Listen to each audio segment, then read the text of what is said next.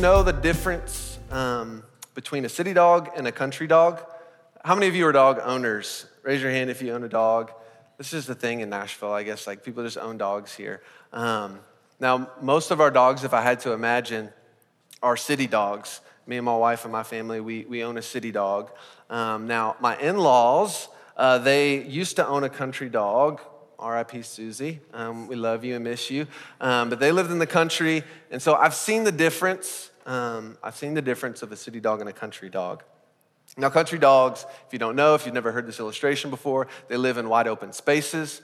They're kind of free to roam, go about where they want to. You know, country dogs can go down to the creek and play. They can chase after squirrels and rabbits and, doing all of the dog things.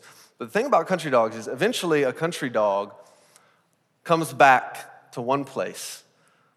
They kind of find themselves sitting in the same place time and time again.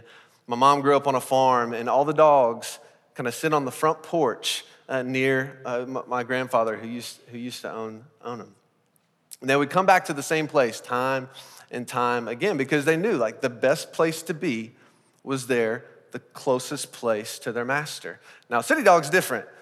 For those of you that own dogs, you know what I'm talking about. City dogs, they're cooped up in the house.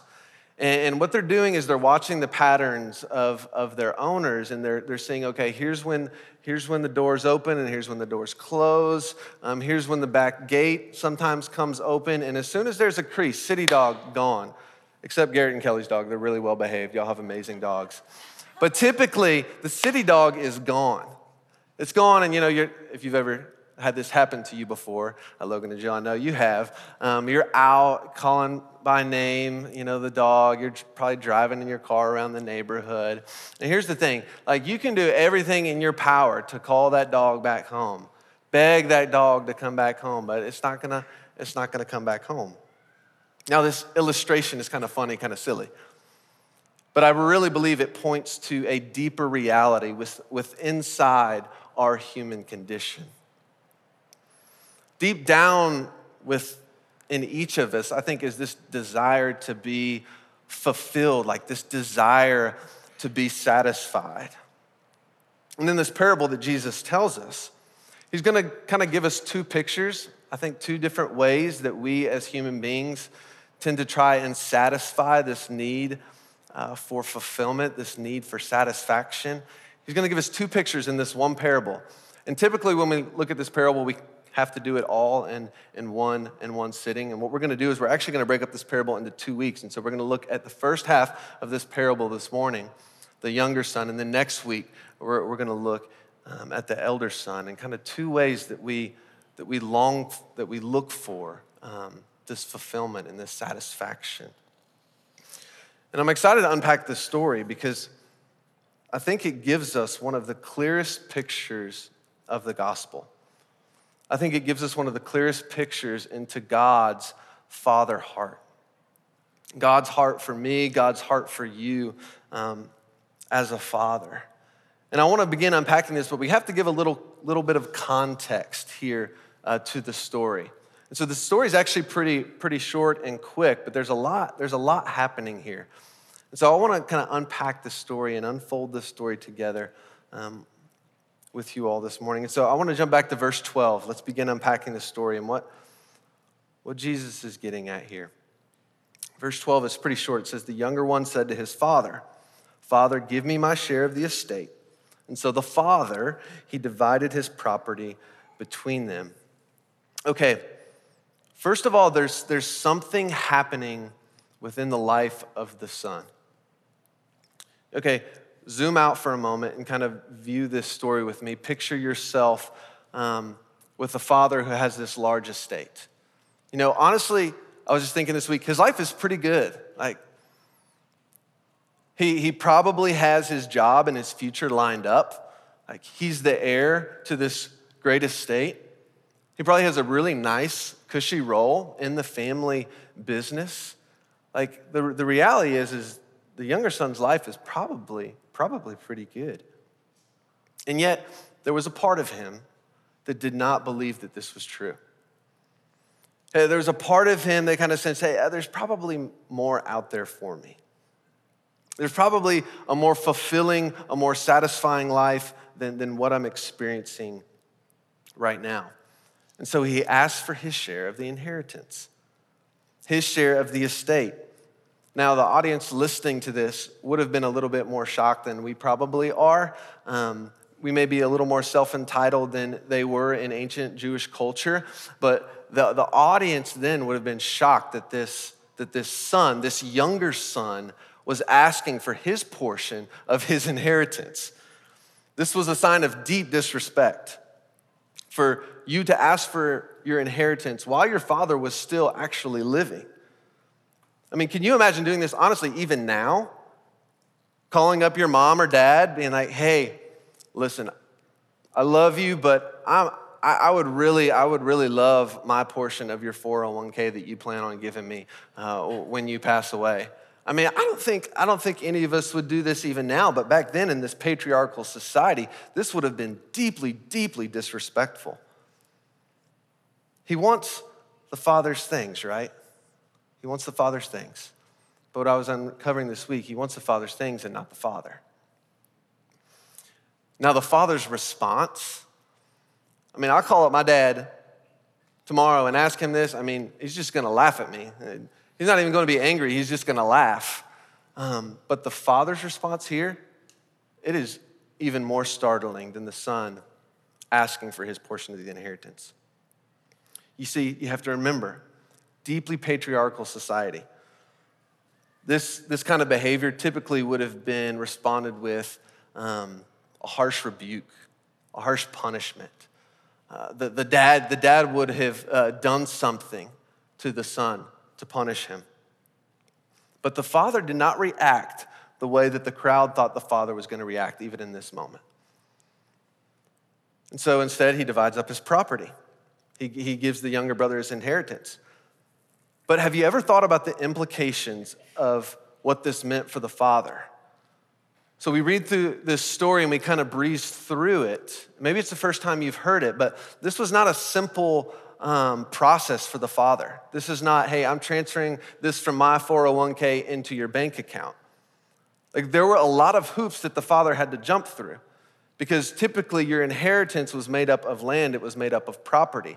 And so the father would have to go and he would have to sell his property in order to get the money that was due to the younger son.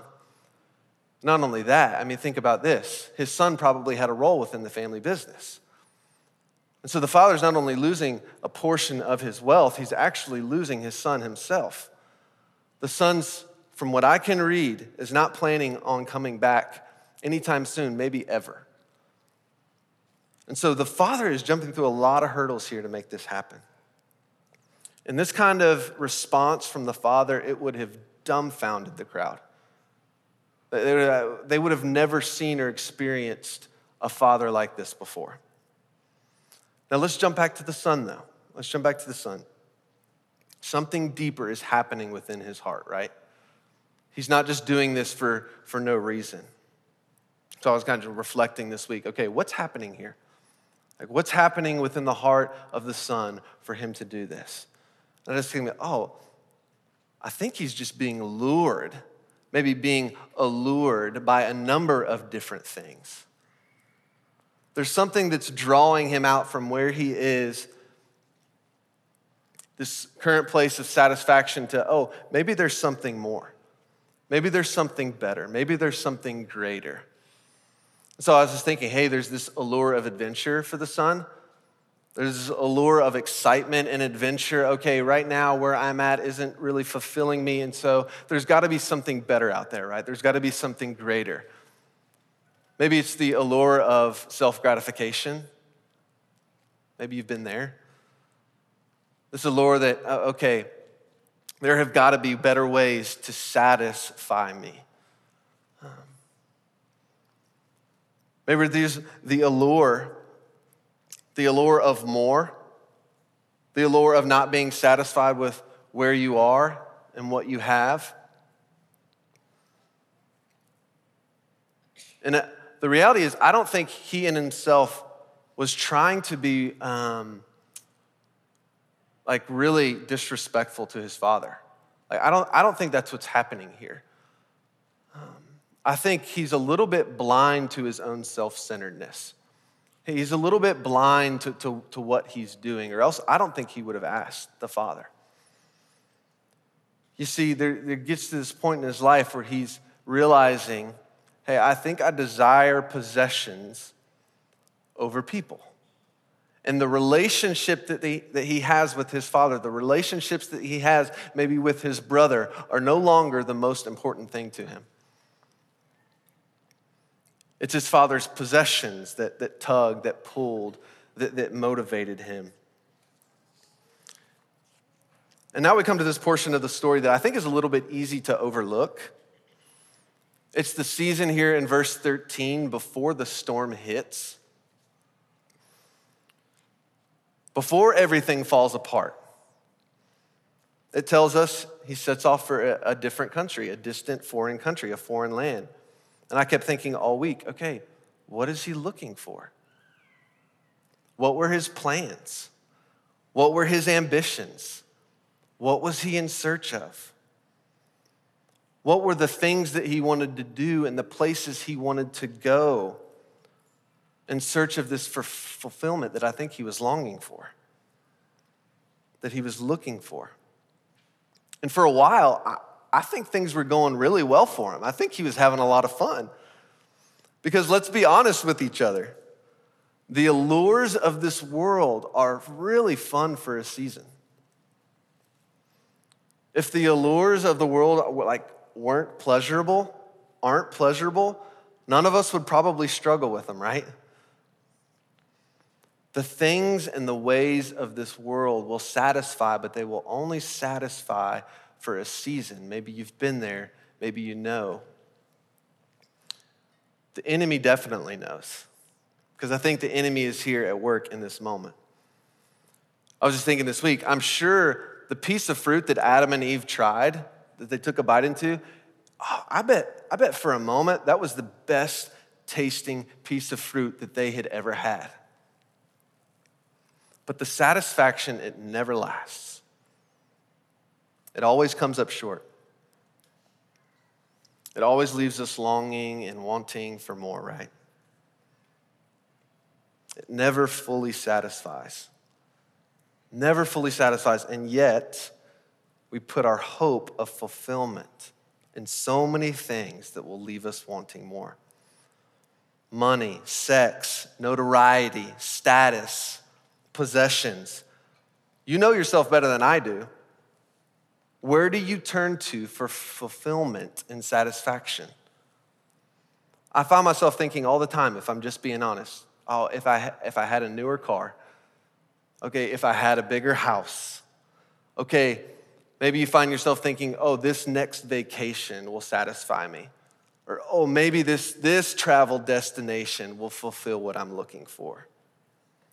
Okay, once this amount of money is saved in my bank account, I will be satisfied, I will be good. Okay, maybe this amount in retirement savings is gonna be the key that unlocks this need for satisfaction and fulfillment. Okay, maybe if I take control of my own sexuality, maybe that is the key to unlocking this longing that I have for satisfaction and fulfillment. And maybe we don't say that out loud. Like, we don't ever say those things out loud, but I think deep within our hearts, that's what we're saying sometimes by what we do. I'll never forget listening to an interview of Tom Brady on 60 Minutes. Maybe some of you have seen it before.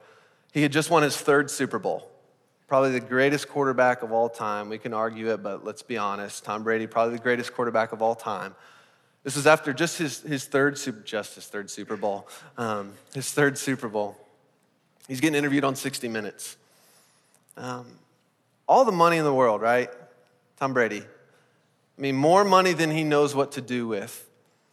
Probably one of the most infamous, famous people in the world. He's got the status.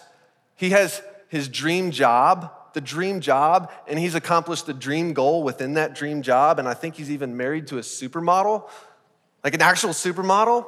And I'll never forget this portion of the interview. Tom Brady said, but there's gotta be more, right? There's got to be more, right? And I was like, I'll be honest, I'm like, Tom, if you ain't happy, like, ain't nobody gonna be happy.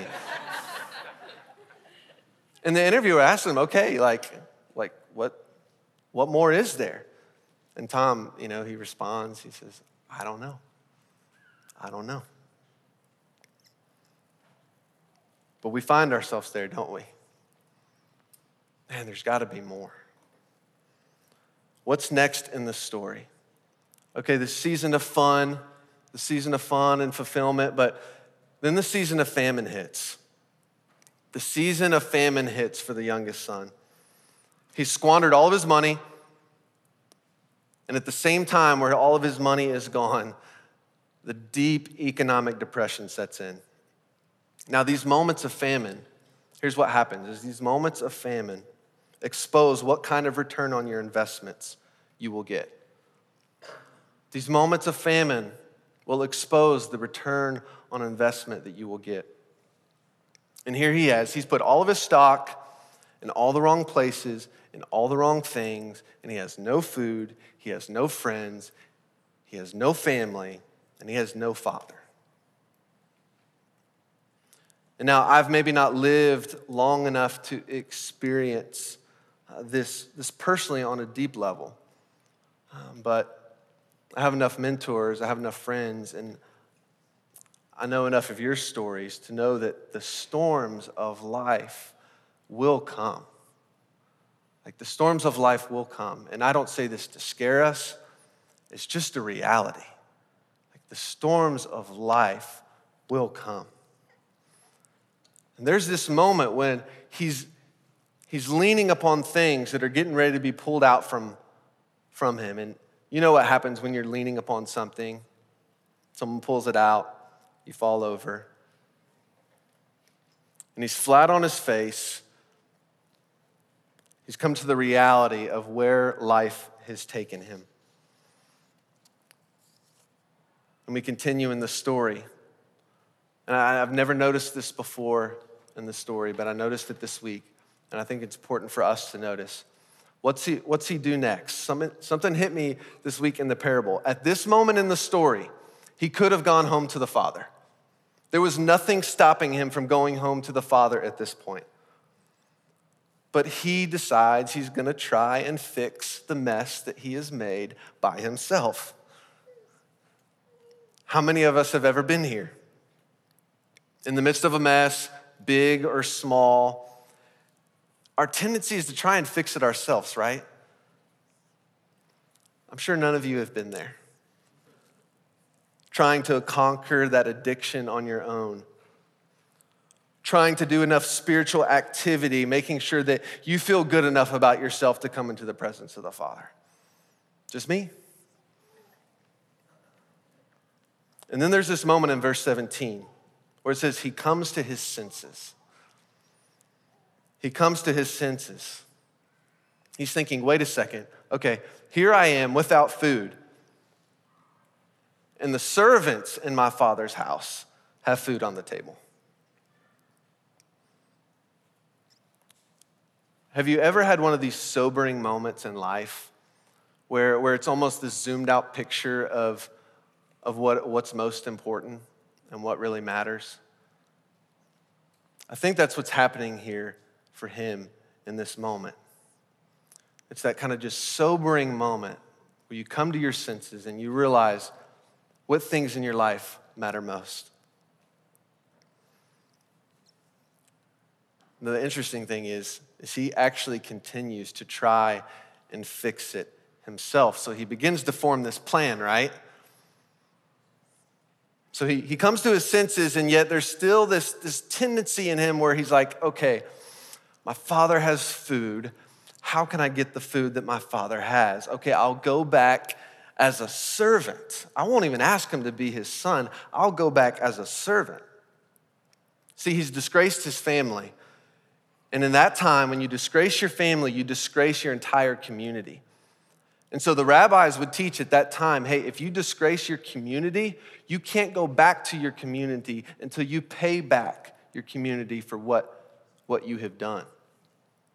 And so essentially what he's saying is, I'll go back and be a servant. Hey, Father, will you apprentice me to one of your hired hands so that I can learn some type of trade so that then I can begin to repay my debt to you?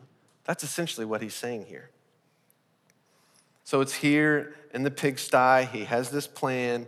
Can't you just hear him like rehearsing this speech? Okay, Father, I've sinned against you. Here's my plan. He's like, okay, I think I've got it. He's got his plan. He's fixed himself up enough. And now he's going to go back to the Father. And this is the climax to the first half of this parable. Everyone at that time knew what was getting ready to happen. You see, this is a parable that had actually been told by rabbis during that time. This is a parable that they had actually heard before. In that context, in that culture, they knew the ending to the story. And so the super religious, the ones that had been going every week to church, the ones that knew the Bible like the back of their hand, they knew what was coming to the younger son. They're probably waiting in anticipation, rubbing their hands together, thinking, okay, here is where the son gets what the son deserves. So he's speaking to two groups of people, though. You've got the religious elite that he's speaking to, and then you've got the sinners and the outcasts that he's also speaking to in this moment. And so can't you imagine just like the sinners in this room who are hearing this in this moment? They're like, great. We thought Jesus was beginning to uncover a God that maybe desires us and wants us. You see, he had just finished telling the parable of the lost sheep. He had just finished telling the parable of the lost coin. And so I think there was this moment where they're thinking, oh, okay, maybe this is for me. Maybe God is for me. But they had heard this parable before. They knew how this parable ended. And so I think in this moment, they're beginning to kind of hang their heads a little bit, thinking, man, Jesus, we thought you were different. We thought you were different. You're just another rabbi that's going to tell us what we should have been doing, the shame that we should feel, the rejection that we should feel. And then Jesus, he begins to tell an alternate ending to the story that they had never heard before. Jesus, he begins describing God differently than the God that they had experienced and the God that they had heard about. Jesus, he begins in just a moment to uncover the heart of the Father. A Father, a God that was different than any God that they had experienced before.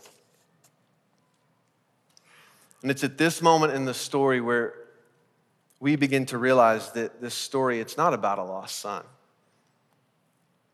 It may say that at the top of the story in your Bible, but this story is not about a lost son. This story is about the unexpected goodness of the Father. So Jesus, he tells us that while the son was still a long way off, he saw him.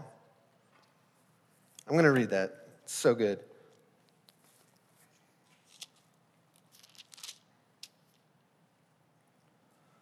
Verse 20, if you're there with me, said, "But while he was still a long way off, his father saw him and was filled with compassion for him.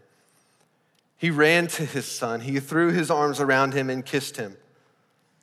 The son said to the father," he begins his speech, that he's rehearsed so well, "Father, I've sinned against heaven and I've sinned against you. I'm no longer worthy to be called your son." But the father said to his servants, "Quick, bring the best robe, put a ring on his finger, sandals on his feet." Jesus tells us that while the son was still a long way off, he saw him. Now, typically, you don't see someone who's a long distance off unless you're waiting in anticipation for them. You see, the father was patiently waiting for his son to come home. He was longing.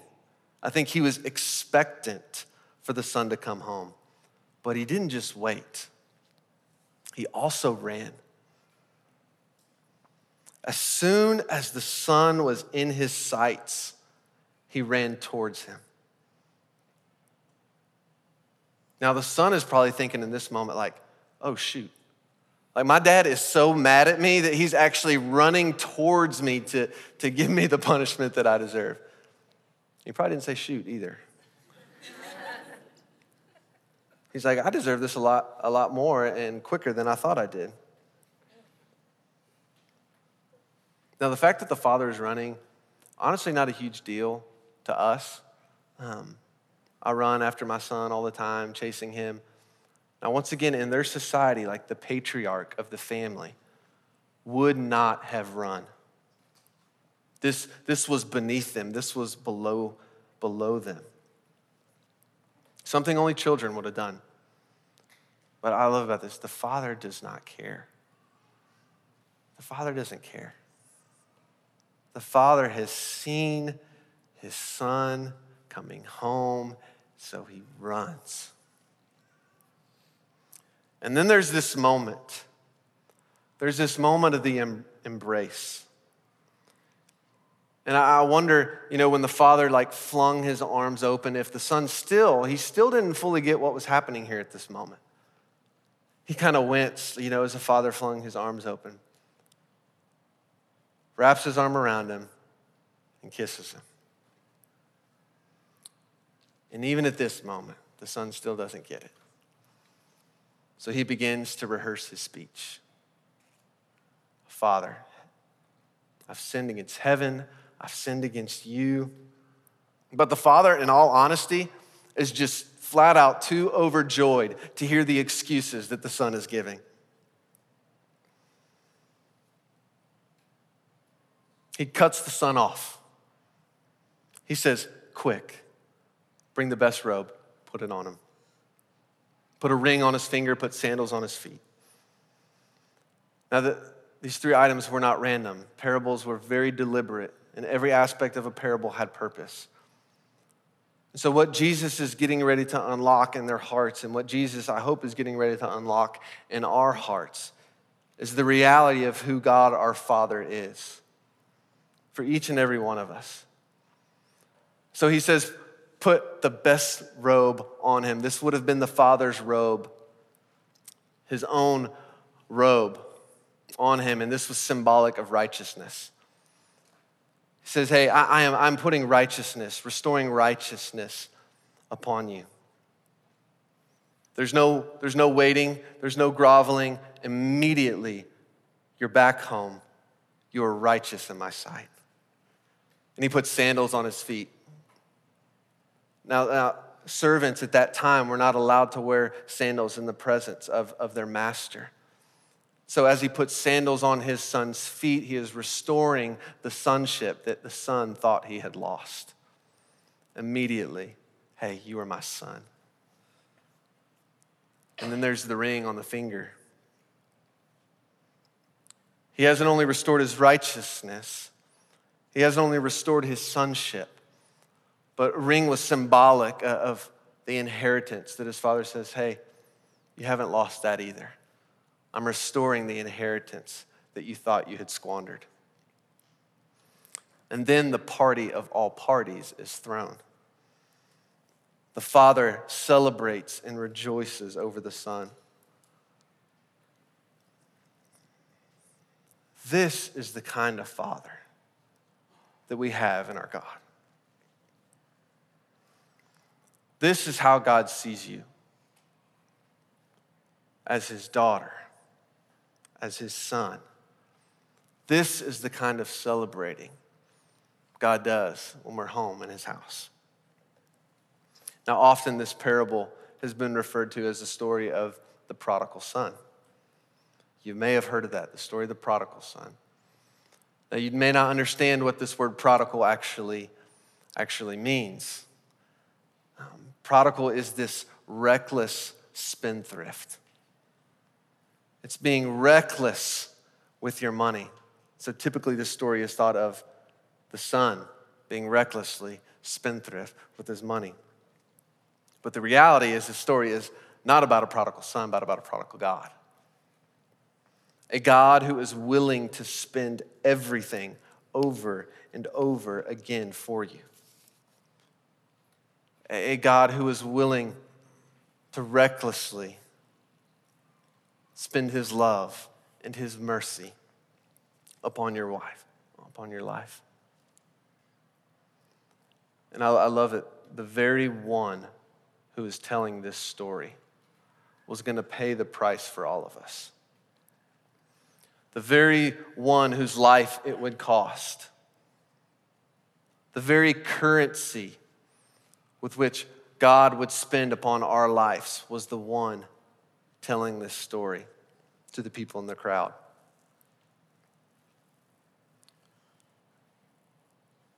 I don't know where you find yourself this morning, but God wants you to come home. I promise you, our Father in heaven is far better, far more loving, far more gracious than you could ever fathom or imagine. He does not want your perfection. He does not want your explanations. He does not want you to fix yourself. He just wants you to come home. All the way home. And to truly live as the daughter or the son that you are in his eyes. We're going to go to the table this morning. And as we go to the table this morning, here's what I want us to do. There's this moment where the father, he puts on the robe, he puts on the ring, he puts on the sandals upon the feet of his son. And as we go to communion this morning, I want us, in our imaginations, to imagine God himself welcoming us home as we go to the table. Because this table, it represents the robe of righteousness. This table represents the sandals of our sonship, of our daughtership. This table represents that you do not have to do anything in order to be in the house of the Father. I'm going to ask us to pray about two things.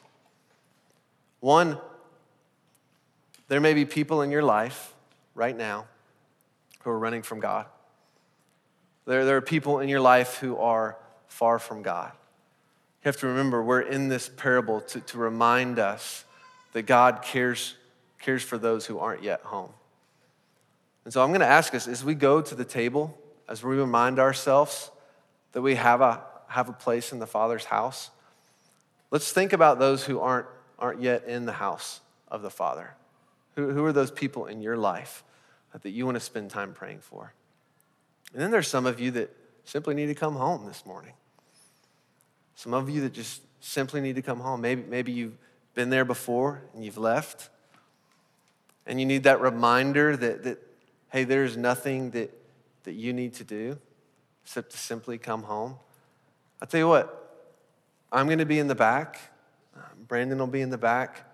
I invite other spiritual mothers, fathers to join me in the back. If you are having a hard time believing this, if this isn't your current reality, we want to pray identity over you. We want to pray truth over you. We want to pray this reality over you in the back. So if you need to come home to the Father's house, if you feel like you're distant in a way, I want to invite you to come back and pray. I want to invite spiritual fathers and mothers who are here. Come back.